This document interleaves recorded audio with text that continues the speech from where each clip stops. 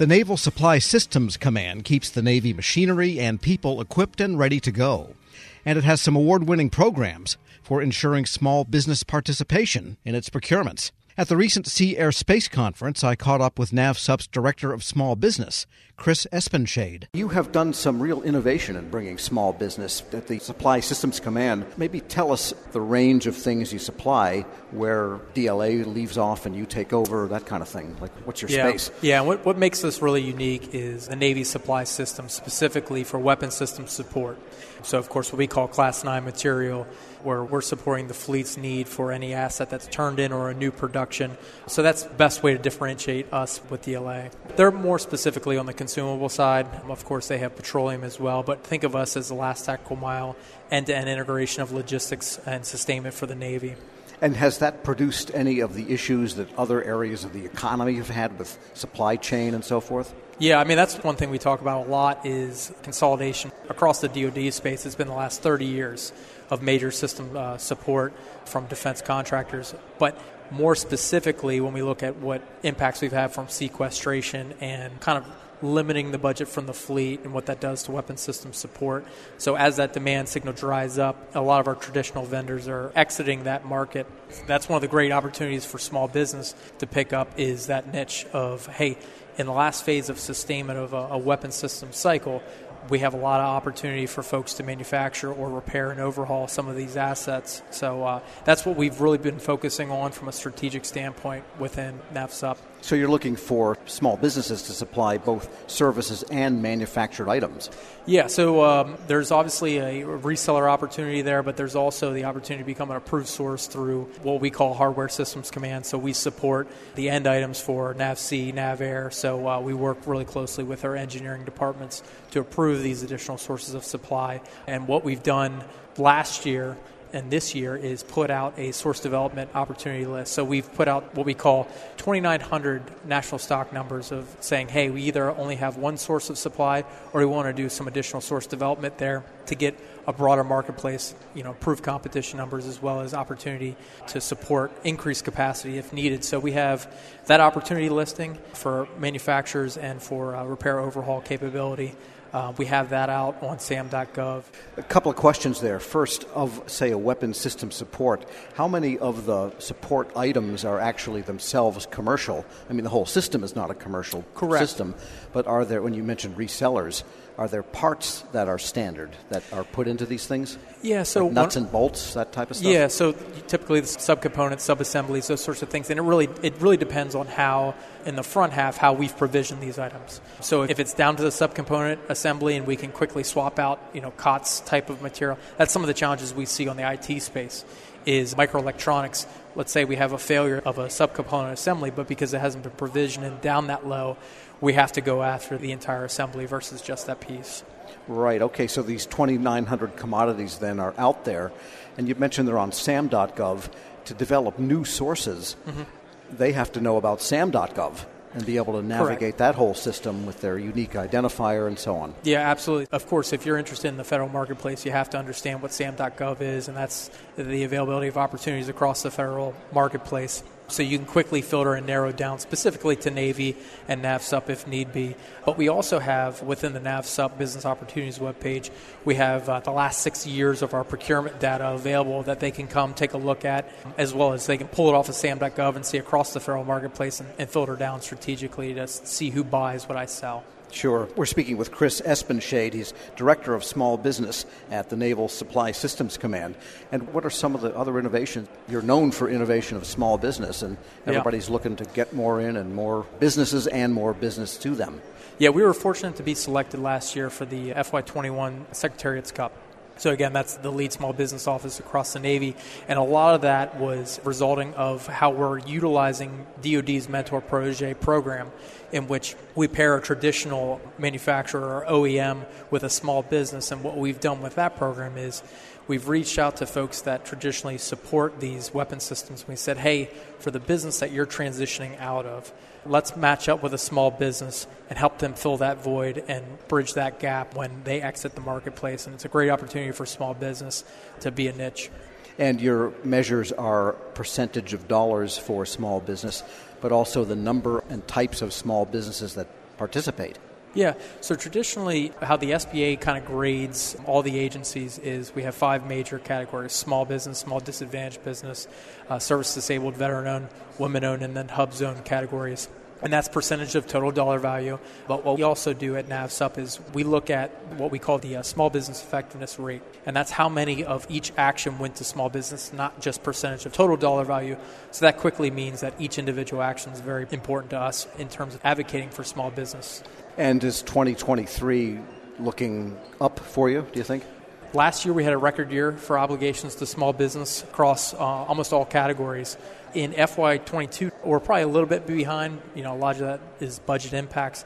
But in terms of small business impact and our ability, right now we're trending better than we were last year and overall. Chris Espenshade is Director of Small Business at the Naval Supply Systems Command. We'll post this interview at federalnewsnetwork.com/Federal Drive. Subscribe to the Federal Drive at Podcast One or wherever you get your shows. Hello and welcome to the Lessons in Leadership podcast. I'm your host, Shane Canfield, CEO of WEPA, and today I'm thrilled to be joined by Melissa Bradley, the founder and managing partner at 1863 Ventures, an investment company focused on bridging entrepreneurship and racial equity, and accelerating new majority entrepreneurs from high potential to high growth.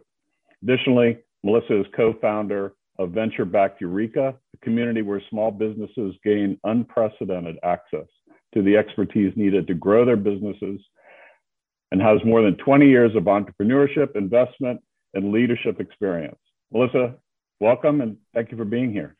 My pleasure. Thank you for having me.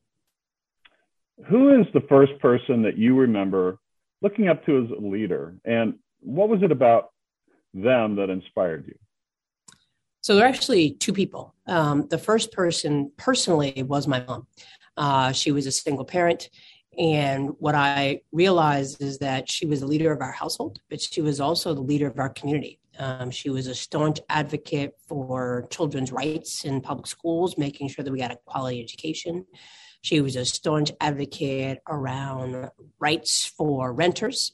We were not in a financial position that we actually ever owned a home, but she made sure that people who lived in various types of housing, we were in regular housing.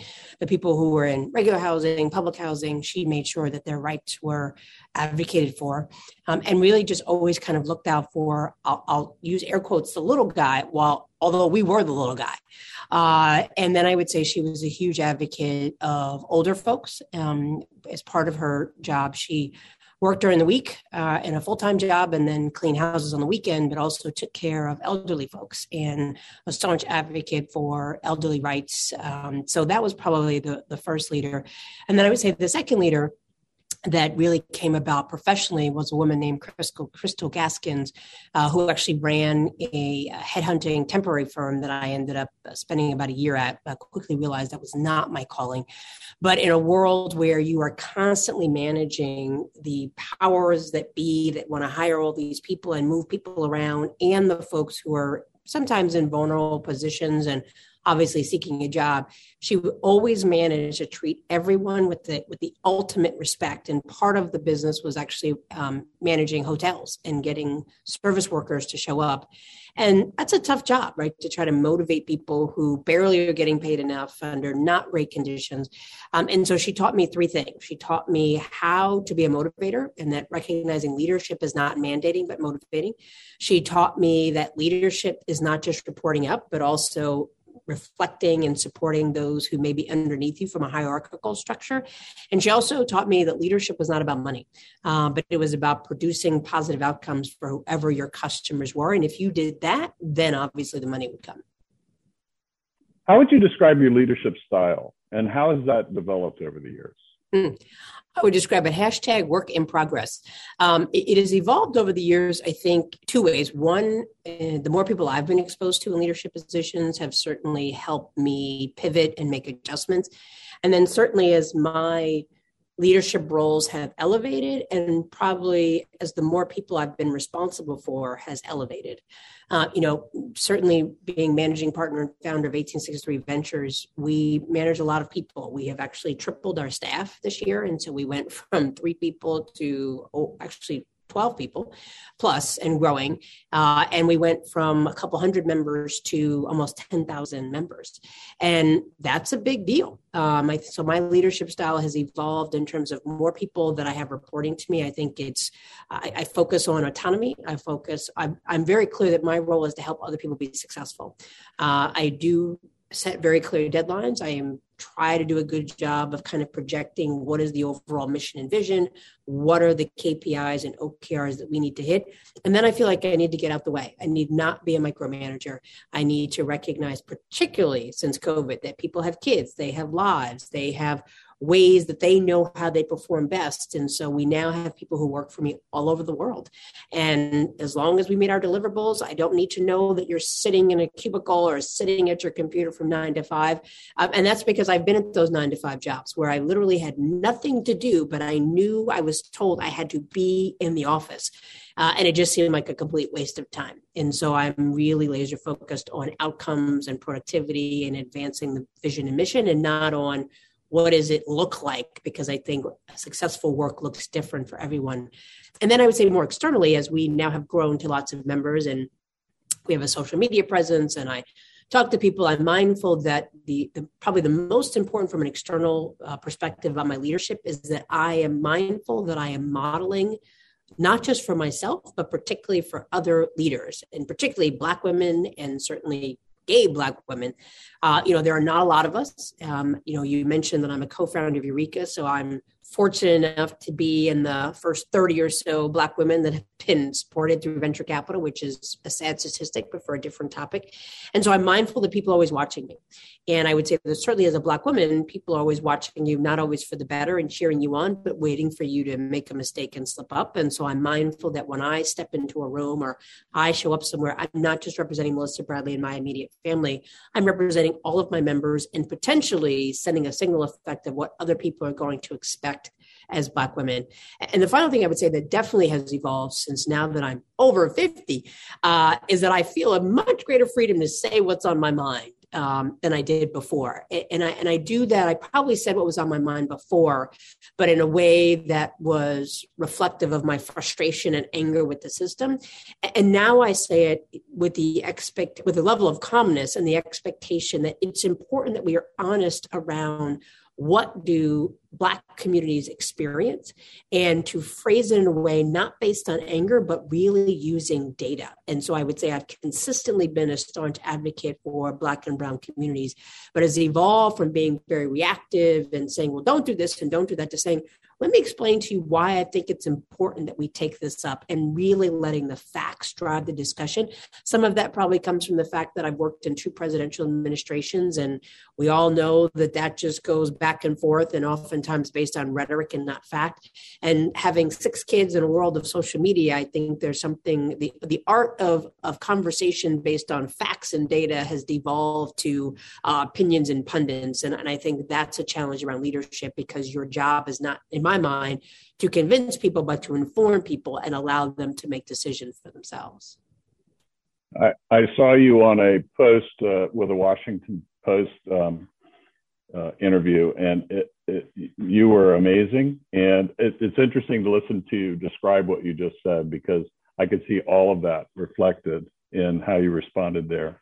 And make one other quick comment about, as a company grows, WEPA is growing as well. And you are so spot on. We have, as leaders, we have to let go and trust those people that work for us and empower them to do their job, and then let them roll. And that's not always easy. This episode is brought to you by Zelle. Whenever you're sending money through an app or online, it's important to do it safely. Here are a few helpful tips. First, always make sure you know and trust the person you are sending money to. Second, confirm you have entered their contact details correctly. And finally, if you don't trust the person, or your recipient is rushing you to send money right away, think twice before sending money through an app or online. Grab a 30-day free trial of Live by Live Plus, and you'll get unlimited skips, commercial-free music, and all of the podcasts and live streaming events you can handle. Visit livexlive.com/podcast1 to learn more and start your free trial.